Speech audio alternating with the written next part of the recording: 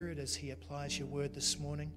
As your servant Matthew faithfully and accurately shares the truth with us, please give us a deep sense that you are at work, continuing and completing the work that you began in us. So thank you. Thank you for this beautiful time. God, please work in our lives, we pray. In the name of your Son, Jesus. Amen. Please be seated.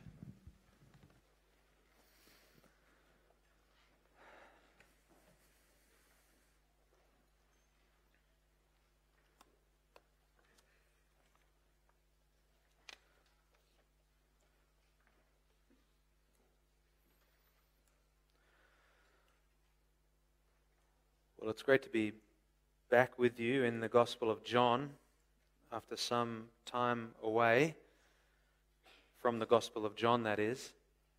Thank you for leading us so well, musicians.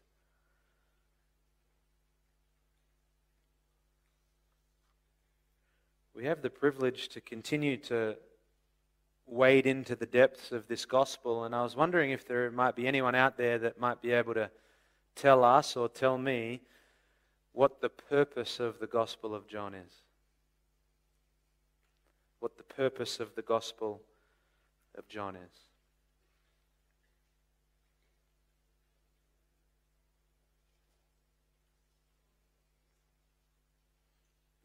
What was that? There you go. There you go. The Gospel's been written so that we might believe that Jesus is the Christ, the Son of God, and therefore, having believed, have life in His name. You remember when we come to the Gospel of John, we have to always look at it through the lens of verse 14 of John 1, which says and tells us that the Word, the eternal Logos, the eternal Son, the Lord Jesus, He became flesh, He dwelt among us, He tabernacled among us. And you remember in the Old Testament, the tabernacle would reveal what? The presence and glory of God. And so Christ comes and He is the one who now reveals to us the glory of God. He became flesh, He dwelt among us. John chapter 11 verse 40 tells us that when you believe, you will see the glory of God. 2 Corinthians chapter 3 verse 18 tells us that as we behold the glory of God, we grow in Christ's likeness. And so, glory is revealed to us in the pages of Scripture, and glory is revealed to us quite poignantly in the Gospel of John. We finished 10 sermons in John 6, and now we begin to journey through John chapter 7. John chapter 7 will continue to reveal more glory to us. Even, in fact, this morning we'll see more glory revealed to us in the beloved Son, the Lord Jesus. The title of this message is The Lord Knows. That will manifest or make itself evident in a number of ways as we go along. And so I'd love for you to turn with me in your Bibles to John chapter 7. And we'll begin reading in verse 1. And for the sake of time, we'll stop reading in verse 18.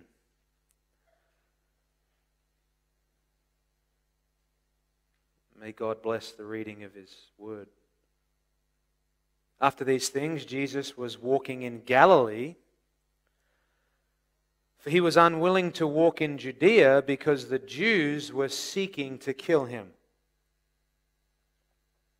Now the feast of the Jews, the Feast of Booths, was near. Therefore His brothers said to Him, "Leave here and go into Judea, so that your disciples also may see your works which you are doing. For no one does anything in secret when he himself seeks to be known publicly. If you do these things, show yourself to the world." For not even His brothers were believing in Him. So Jesus said to them, "My time is not yet here. But your time is always here. The world cannot hate you, but it hates me, because I testify of it that its deeds are evil. Go up to the feast yourselves. I do not go up to this feast because my time has not yet fully come. Having said these things to them, he stayed in Galilee.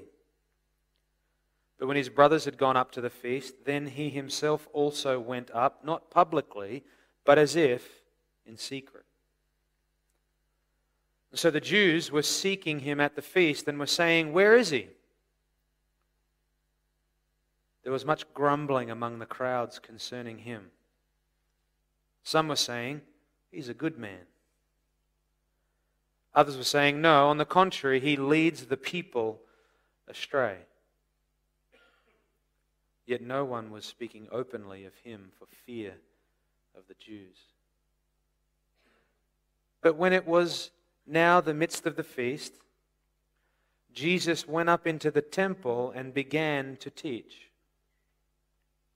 The Jews were then astonished, saying, "How has this man become learned, having never been educated?" So Jesus answered them and said, "My teaching is not mine, but his who sent me. If anyone is willing to do his will, he will know of the teaching, whether it is of God or whether I speak from myself. He who speaks from himself seeks his own glory. But he who is seeking the glory of the one who sent him, he is true, and there is no unrighteousness in him." Let's pray. Father, we come before you, Lord, and we need you, Lord. We thank you for your word.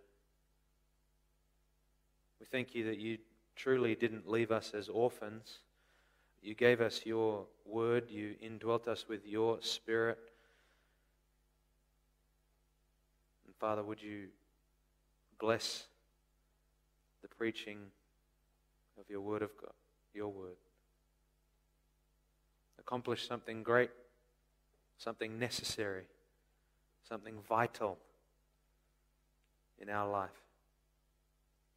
A life that is fast and fleeting, a life that is just a temporary moment on the way to our eternal home.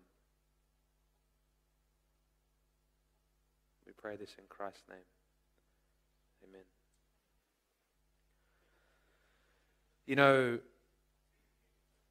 Jesus preached a lot, and there was one specific sermon that he was preaching. And we read about it in Luke chapter 11. You don't have to turn there. Kind of want to introduce what's going on in our passage this morning by reading these words to you. Luke chapter 11, verse 27, Jesus is preaching, and a woman from the crowd yells out something. "Blessed is the womb that bore you and the breasts at which you nursed." Remember what Jesus said in response? He said, "On the contrary." Actually, no, he says. On the contrary, blessed are those who hear the word of God and obey it. Imagine that scene.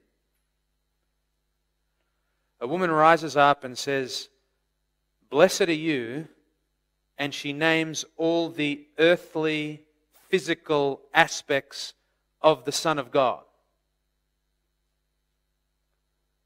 And I'm sure the people would have said, "Yeah, blessed are you."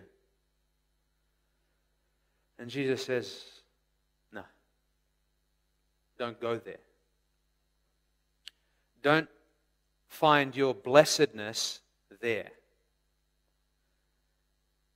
You want to know what's truly blessed? Is the child of God in the midst of a very dire world hears the word of God and observes it. That's what blessedness is. Why do I begin there? Well, in our passage this morning, we're going to see that Jesus' brothers are like that woman. They're like that woman. And we'll unfold more of that as we go along. But if you're taking notes, in our passage this morning in John chapter 7, we're going to see in verse 1 a growing hostility. A very real, growing hostility. Then in verses 2 through 5, we're going to see a godless passion. A godless passion as these brothers who, verse 5 tells us, were unbelieving, are filled with strong desire and strong passion that is not in accordance with the will of God or the wisdom of God. And then we'll see, number 3, in verses 6 to 9, we'll see a guided timeline as we're reminded that the beloved Son is not sent to fulfill His own desire or His own will, but the desires and will of Him who sent Him, namely the eternal Father. And finally, fourth, we'll see a good time in verses 10 through 13. They're kind of 4 movements, if you will. 4 movements in our passage this morning. John chapter 7, verses 1 to 13. Let's begin by looking first at a growing hostility. There's one growing hostility in my throat, I can tell you. Bizarre. A growing hostility in verse 1. Look again there with me at verse 1. After these things, Jesus was walking in Galilee, for He was unwilling to walk in Judea because the Jews were seeking to kill Him. That's pretty significant if someone wants to kill you. They're obviously hostile toward you. And to give us some context and to maintain where we're at so we don't just lose ourselves, in chapter 6 we obviously began to see the masses flock to Jesus, right? People just were flocking from all over the place. All the regions were coming to be around Jesus, and they were happy and they loved it, and they sat under His every word, and they stirred one another up to come and see. They even got in their little boats and crossed over the Sea of Galilee to come and be with this Jesus. And then we began to see in John chapter 6 things like grumbling introduced. And then arguing. And then betrayal. And then ultimately even the effects of the devil being mentioned. Well, now in John chapter 7 and certainly in John chapter 8, we will observe hostility toward Jesus just grow and grow and grow. You know, back in John chapter 6 verse 15, the masses loved Jesus so much, we read there that they wanted to make Him king then and there, you recall. But from John chapter 7 now onward, really throughout the end of this gospel, the Apostle John, as he keeps his purpose in mind, he will go out of his way, as it were, to really, really emphasize the deepening and growing hostility that our Lord faces. In fact, in John chapter 7 and John chapter 8, there are more words from those who oppose Jesus than Jesus Himself. And I do want to say again that we must always remember that underpinning purpose that John has for his gospel here. That one might believe, that one might come to faith, and that in believing one might then have life in His name as that person keeps on looking to the Word of God and looking to the means that God affords us to keep running this race. You know, throughout Jesus' life, He could always go up to Jerusalem.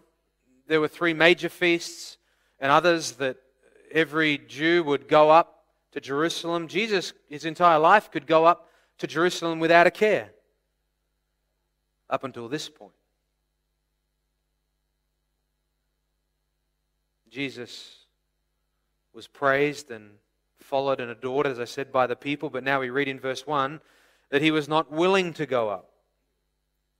Because the people that led the people who loved Jesus, the religious leaders, they wanted now to take his life.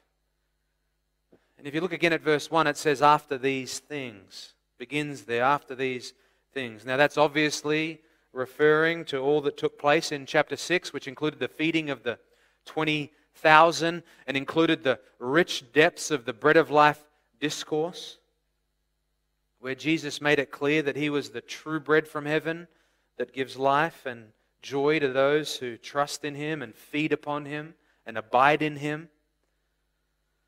And if you recall, one of the significant things about the feeding of the tens of thousands was that it occurred right around the time of Passover.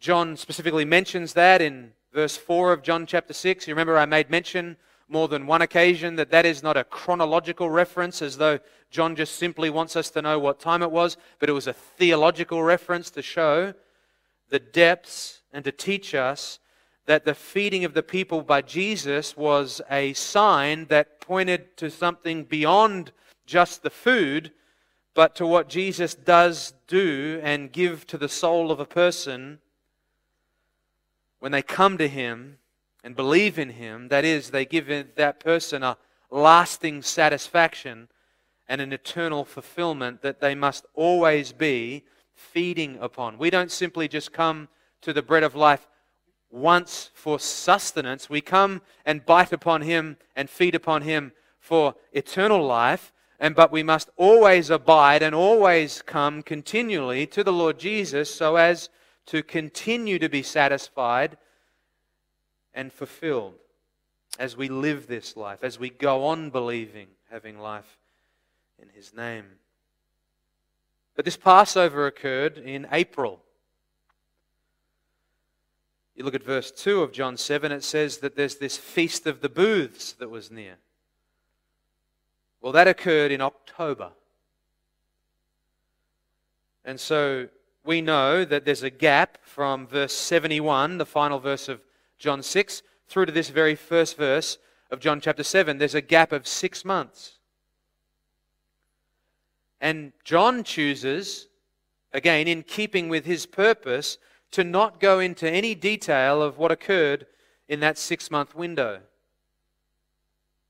We do get a little window into what took place because verse 1 does say that Jesus was walking in Galilee. The bread of life discourse and the feeding of the 20,000 in John 6 took place in Galilee. And so for 6 months we can draw from that Jesus was walking around Galilee. And after 6 months, he's still there. We've got to remember, don't we, when we read the Gospels, that John, for example, and Matthew, Mark, and Luke, they're not writing an autobiography about Jesus' life. That's not what the Gospels are. Each of the Gospels are written with an express purpose. John is keeping in line with his purpose here to present Jesus as Messiah so that one might believe. Matthew and Mark tell us that in this 6-month gap, Jesus was all over the Galilean region, healing people, casting out demons. But the bulk of the 6 months, Jesus spent with the 12 disciples. He was teaching them and even revealing his glory to them. You recall Peter, James, and John, when Jesus revealed himself in the transfiguration to that inner circle of 3. Why does John just skip over all that? Why does he do it? I'll tell you why. Right here, John wants us to see, smell, even taste the hostility. Such hostility that Jesus is not willing to go into Jerusalem to the feast, which he would have done his whole life. When it says Jesus was unwilling to walk there, conveying the idea of life and ministry, Jesus, due to the hatred and the opposition, the hostility that he was experiencing, was not free to live and do life and ministry there. And so the first movement we see in our passage really is a lack of movement. It's a lack of movement due to the hostility that's growing. Was Jesus completely unwilling to go to Jerusalem? Was Jesus afraid of the hostility? Was the present danger and even the possibility of danger going to prevent him from obeying God's commands? Well, I think you know the answer to those questions. And as we walk through our passage this morning, I trust we'll see that the answer to each of those questions is a resounding no. I love what John Calvin said of this verse. He said, quote, "Although Christ avoided such dangers here, he did not turn aside even a hair's breadth from the course of his duty." End quote. That was true of our Lord. That's true of us in this world. As Christians, this world will present us with dangers, trouble, really in many forms. And we must never turn away from obeying God even in the midst of those troubles and difficulties. It's easy to do that. How do we apply this here? Think about it. Jesus was greatly loved when he gave the people what they wanted. Food and kind words. But when he pointed out their sin and he pointed out their actions that grieved God, they wanted him slandered and gone from their sight. As Christians, when we remain faithful, the same happens and will happen to us. Let me illustrate it. When we hide away offensive aspects of our faith, when we dilute the gospel and we fail to live out the very real applications of the gospel in our life, we will be loved and adored.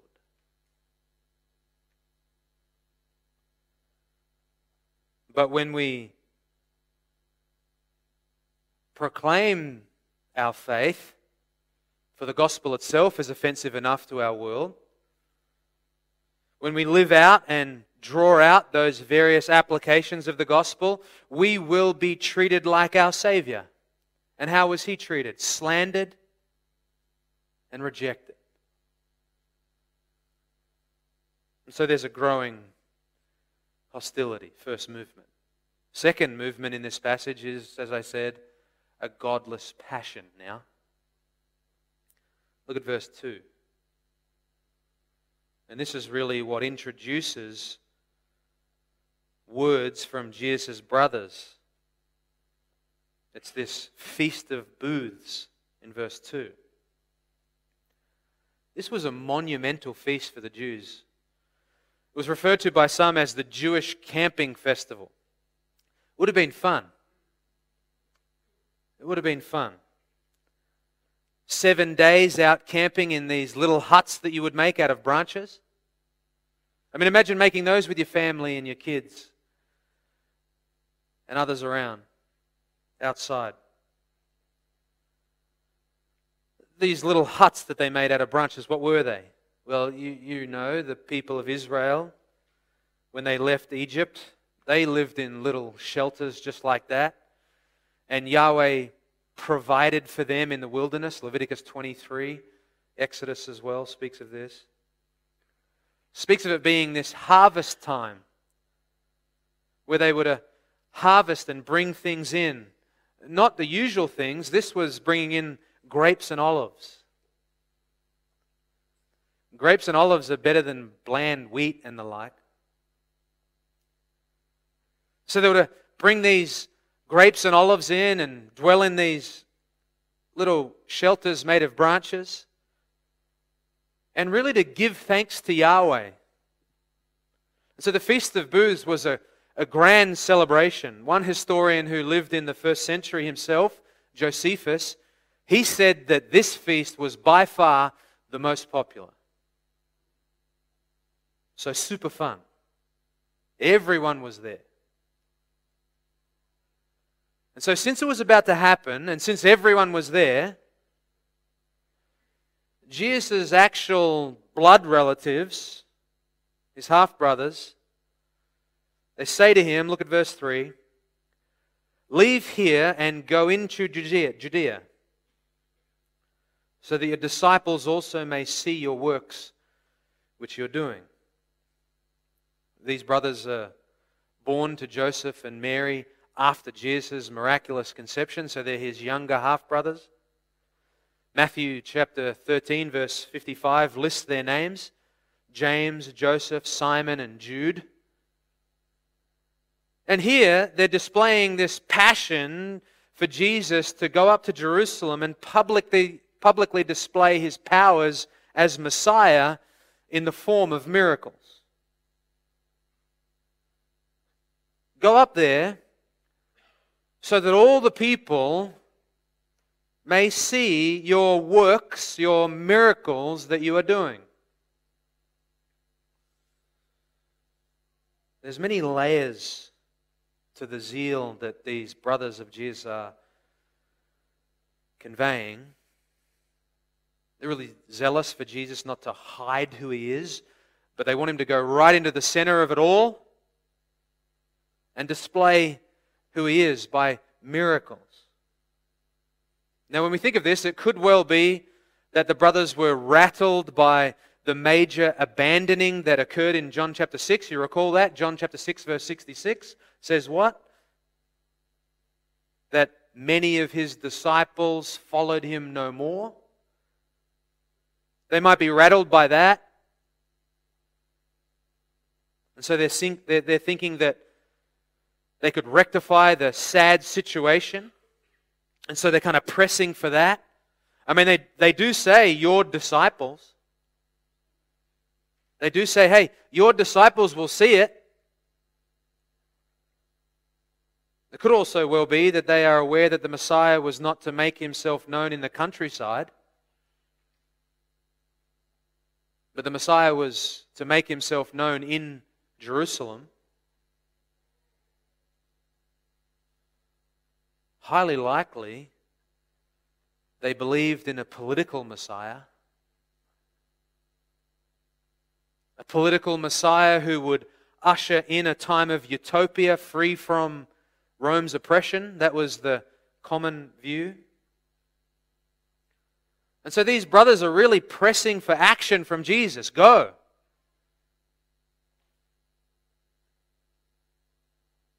This is reminiscent of the people that I mentioned earlier from John 6:15 who wanted to just make Jesus king and appoint him Messiah then and there after seeing the miraculous sign that he had performed in feeding the 20,000 plus.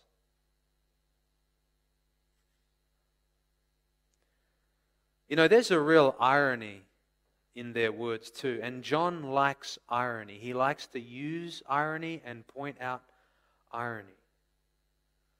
And the irony in the brothers' words teaches us a very, very important lesson. And it really shows us that the brothers' passion that they're exhibiting here is coming from an earthly, godless place.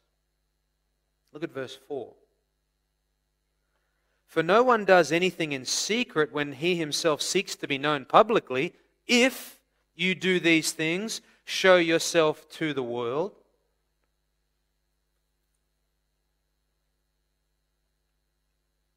Here's the irony that John is highlighting. John told us in verse 19 of John 1 that the world rejects him. That the world has no interest in him. In fact, John's gospel informs us that you simply cannot receive Jesus, partake of Jesus, and still be of the world. You see, the brothers who are not even believers as they say these things, according to verse 5, they are thinking that the Saviour, Messiah, will come to the world and display His miracles and then usher in peace on earth, when the reality is that is not how Jesus fulfills the Father's plan as Messiah. You see, what the brothers could not grasp, and what we must grasp, is that Jesus as Messiah was not a path of popularity and applause from the world, but the path of Jesus as Messiah was one of hatred and being despised by the world.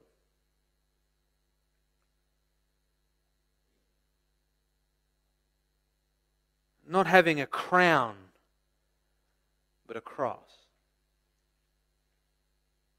And so, yes, Jesus will be revealed in Jerusalem, that's for sure. But it won't be with miracles and signs as these brothers long for. Jesus will be revealed in the very dramatic and drastic horrors of the cross.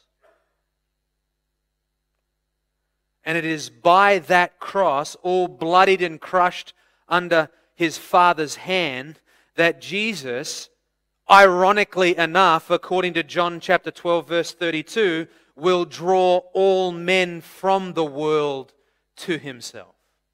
You see? Not all men without exception, for that would make the cross of Christ a universal heresy, but all kinds of men from all different places and all different ethnicities and all different social standings. And so Jesus' brothers did not understand the true mission here of the beloved Son of God, because they had not wisdom from God, but wisdom from the world.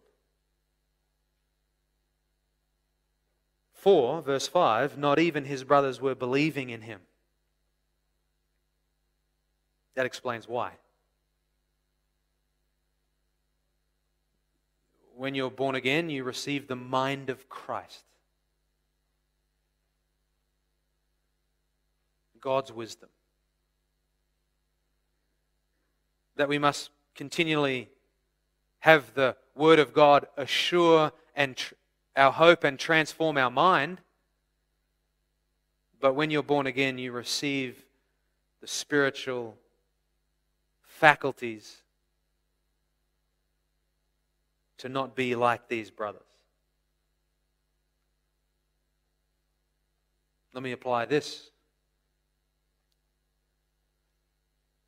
We must always make our decisions. We must always make sure our desires and our passions are in line with the will of God. We must bring every thought and every plan and every decision in subjection to the revealed will of God found to us in His Word. Though we are redeemed and though we are regenerate, unlike the brothers here at the time, we still carry around a body of unredeemed flesh that wages war against us. And if we're not careful, we can desire things, do things, think things in the spirit of the brothers, if you will. When we need to ensure that our decisions and our passions are in line with the will of God. The flesh will always try to force the hand, just like the ungodly passions of Jesus' brothers were trying to force His hand.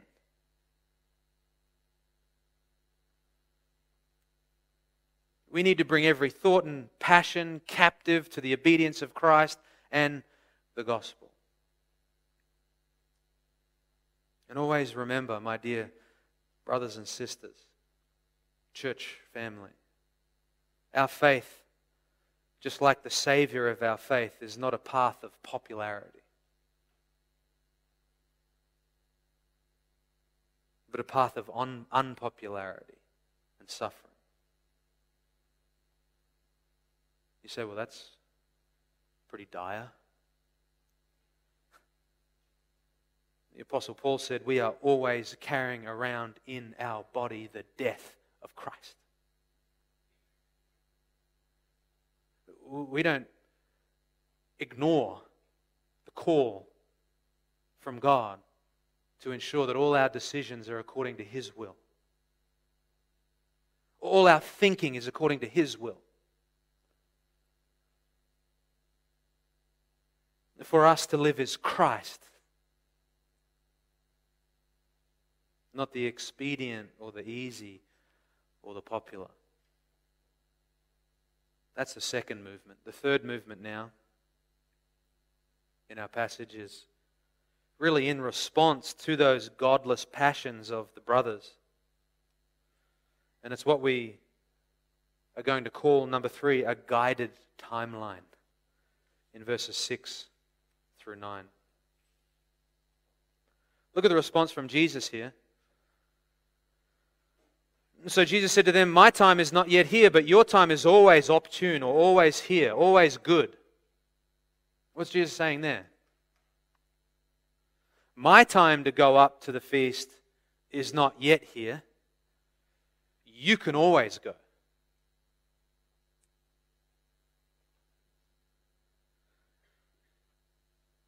We see here now that Jesus is on a timeline, a timetable not His own. And any worldly passions and any worldly desires and any worldly urgings will not thwart that, even if they come from the closest to Him, His own family, His own household. I'm sure there's a lot we can apply from that.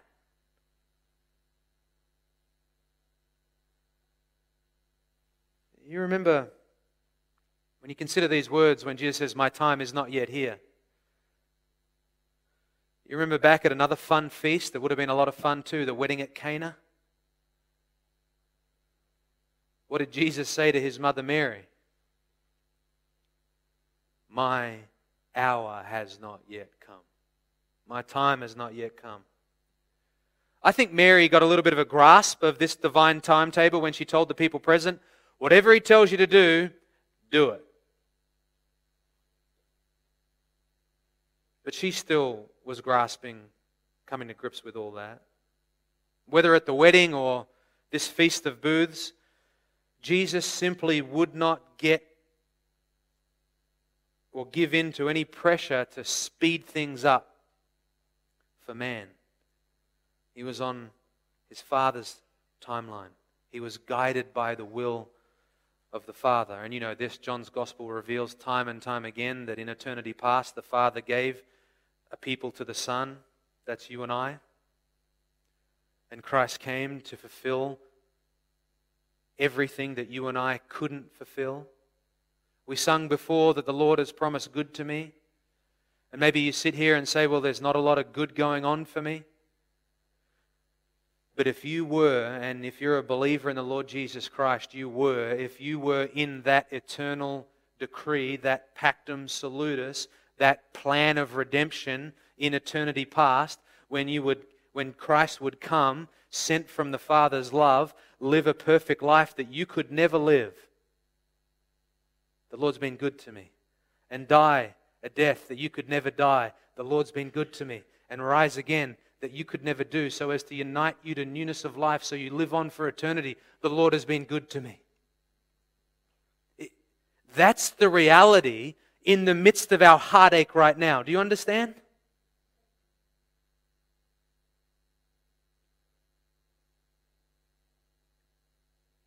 Jesus has been so good to us.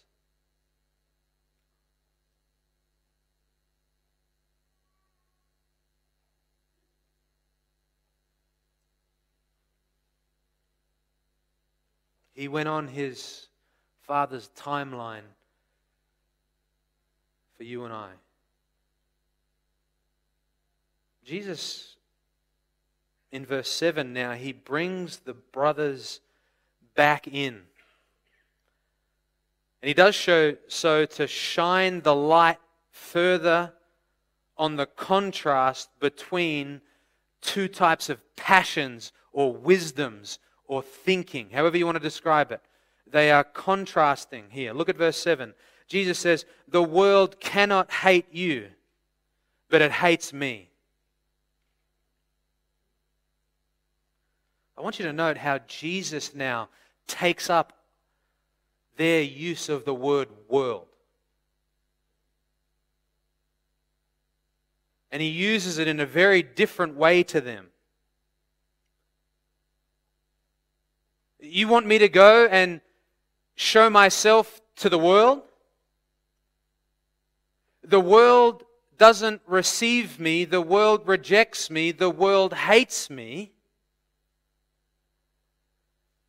But the world doesn't hate you. It cannot, he says, hate you. Why can't it hate them? Because they're of the world.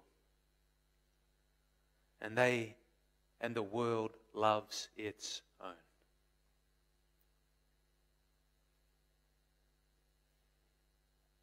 There is no ability for the world to hate those who are of the world. But the world hates Jesus. John chapter 15, verse 19, Jesus says, "The world hates me." And he says, "Do not be surprised if the world hates you, because it hated me before it hated you." The reason the world hates Jesus is his ever incessant rebuke of the sins of the world. The brothers' time to go up to the feast is always good. They're of the world. And the world mingles there. And yes, the command to keep this Feast of Booths was from God, but the people, with their godless passions, just like the brothers, and wholesale rejection of the true Messiah, had corrupted the entire Jewish practice. Jesus says, it's always good for you to go up, but I can't go up because the world, who is up there in Jerusalem, hates me. And so Jesus says to his brothers there, look in verse 8, go up to the feast yourselves. I do not go up to the feast because my time has not yet fully come. I need you to understand from the original language, I think the ESV renders this really well. Jesus is saying, I'm not going up just yet. I'm not going up at this very moment, but I am going to go up in a moment. So Jesus isn't lying here. It's not as though Jesus is saying, I'm not going to go up, and then he goes up. He's saying, I'm not going up just right now because my time has not yet fully come. He is not afraid to go up and be hated and be hurt. Do you love that about your Savior Jesus? That he was not afraid to go up and to be hurt?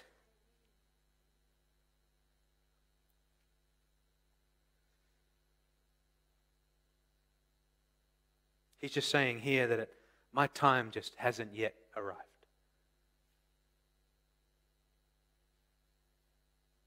Because he's on his Father's plan. What we see from our Lord here is that he is bringing light upon the fact that he is the Messiah, and he's doing so in his divine way, not through the earthly wisdom of others.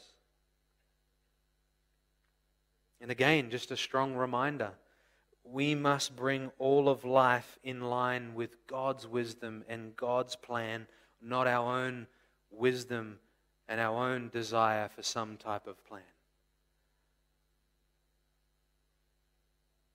And so there's a growing hostility, there's a godless passion, a guided timeline. The fourth and final movement here in verses 10 to 13 really is, we call it a good time.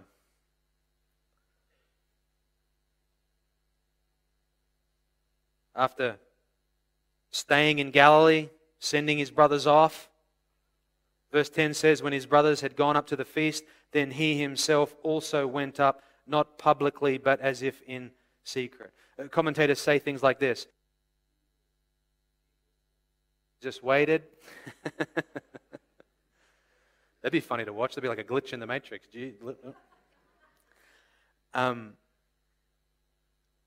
They say things like this. He waited, all the roads would have been clear because everyone would have already arrived. There would have been less hostility. People couldn't catch him out. Obviously, remember they wanted to kill him. He also went through Samaria He also took the different route that the Jews wouldn't have taken. But he comes right at the right time, and we'll see later on that he arrives right in the midst of the feast, and he goes there not to perform miracles, but to teach the Word of God, to proclaim truth.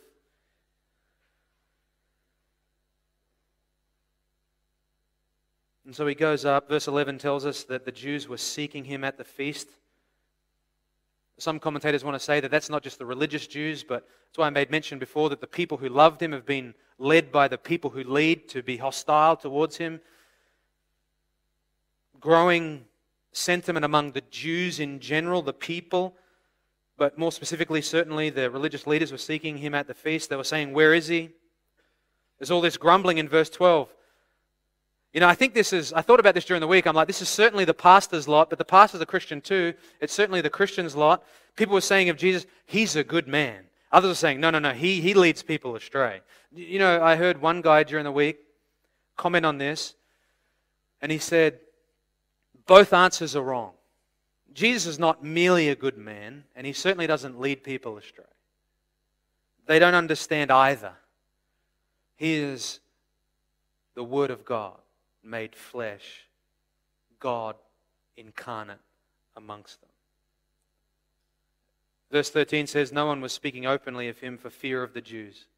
As the hostility grew, everyone kept their mouth closed. It's here in this passage, particularly this portion rather, in verse 10, it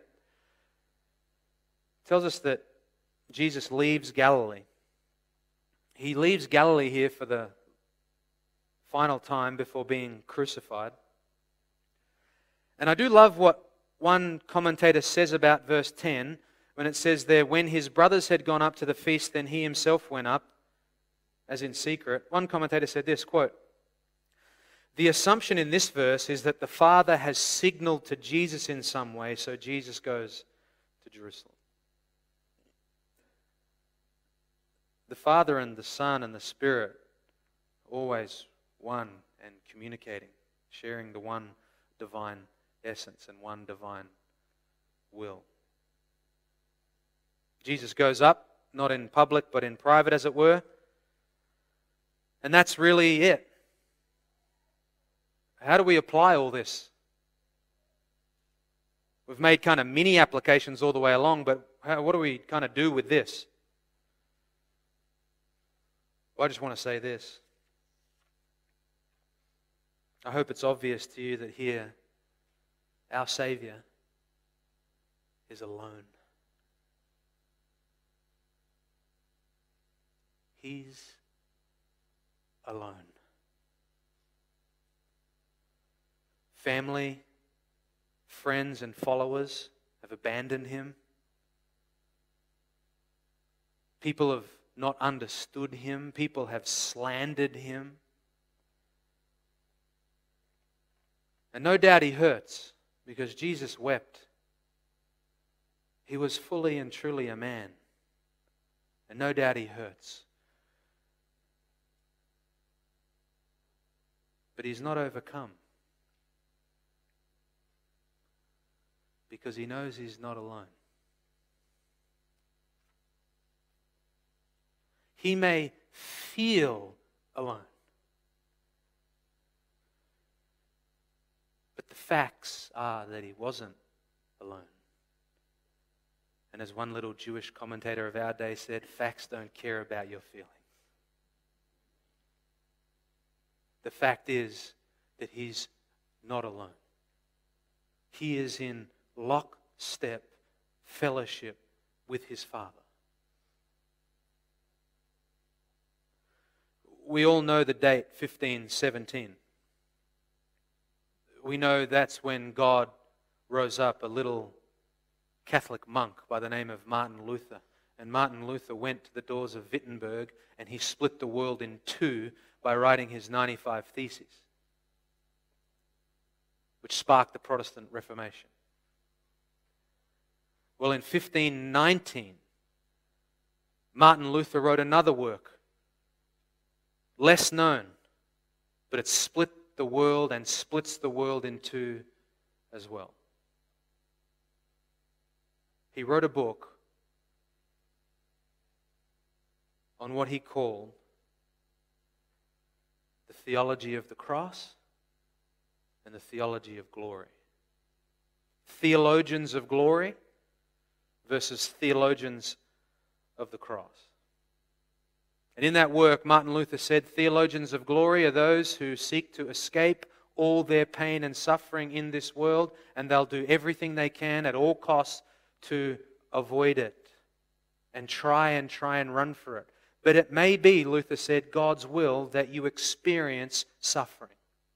And so instead of trying to be a theologian of glory, and actually in the depths of your despair trying to escape it by seeking your own glory, Luther said, you must now turn and look full in the face of the gospel revealed to you in the crucifixion of the Lord Jesus upon the cross, and take your suffering and see in God's economy He works beautiful wonders through suffering, and look eye to eye with your suffering.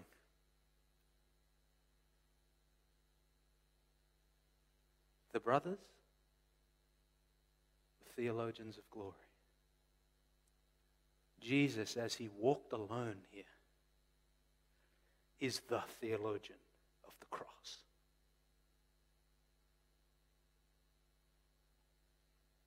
Even when we are hurting, and even when we feel like we're alone, we need to be like Jesus and not His brothers. We need to remember that God is with us. We are in His hands. We must seek God's wisdom.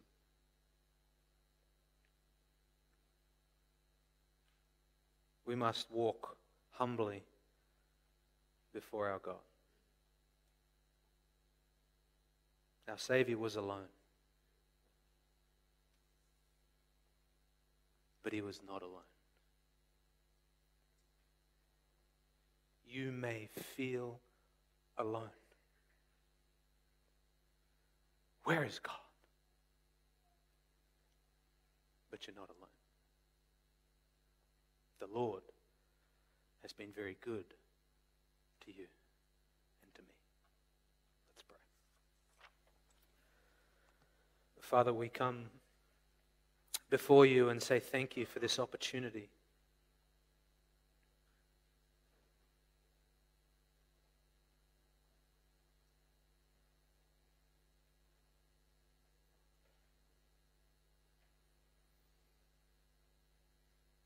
Lord, Moses prayed in Psalm 90 that you would confirm the work of his hands.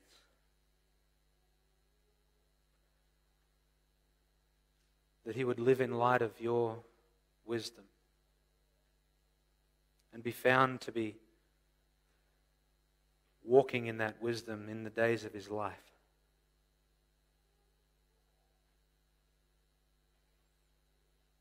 Father, your Son bowed his will to your will and did the same.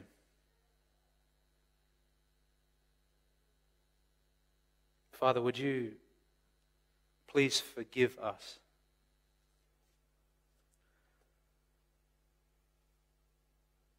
for failing to be wise and to recall your goodness and love towards us.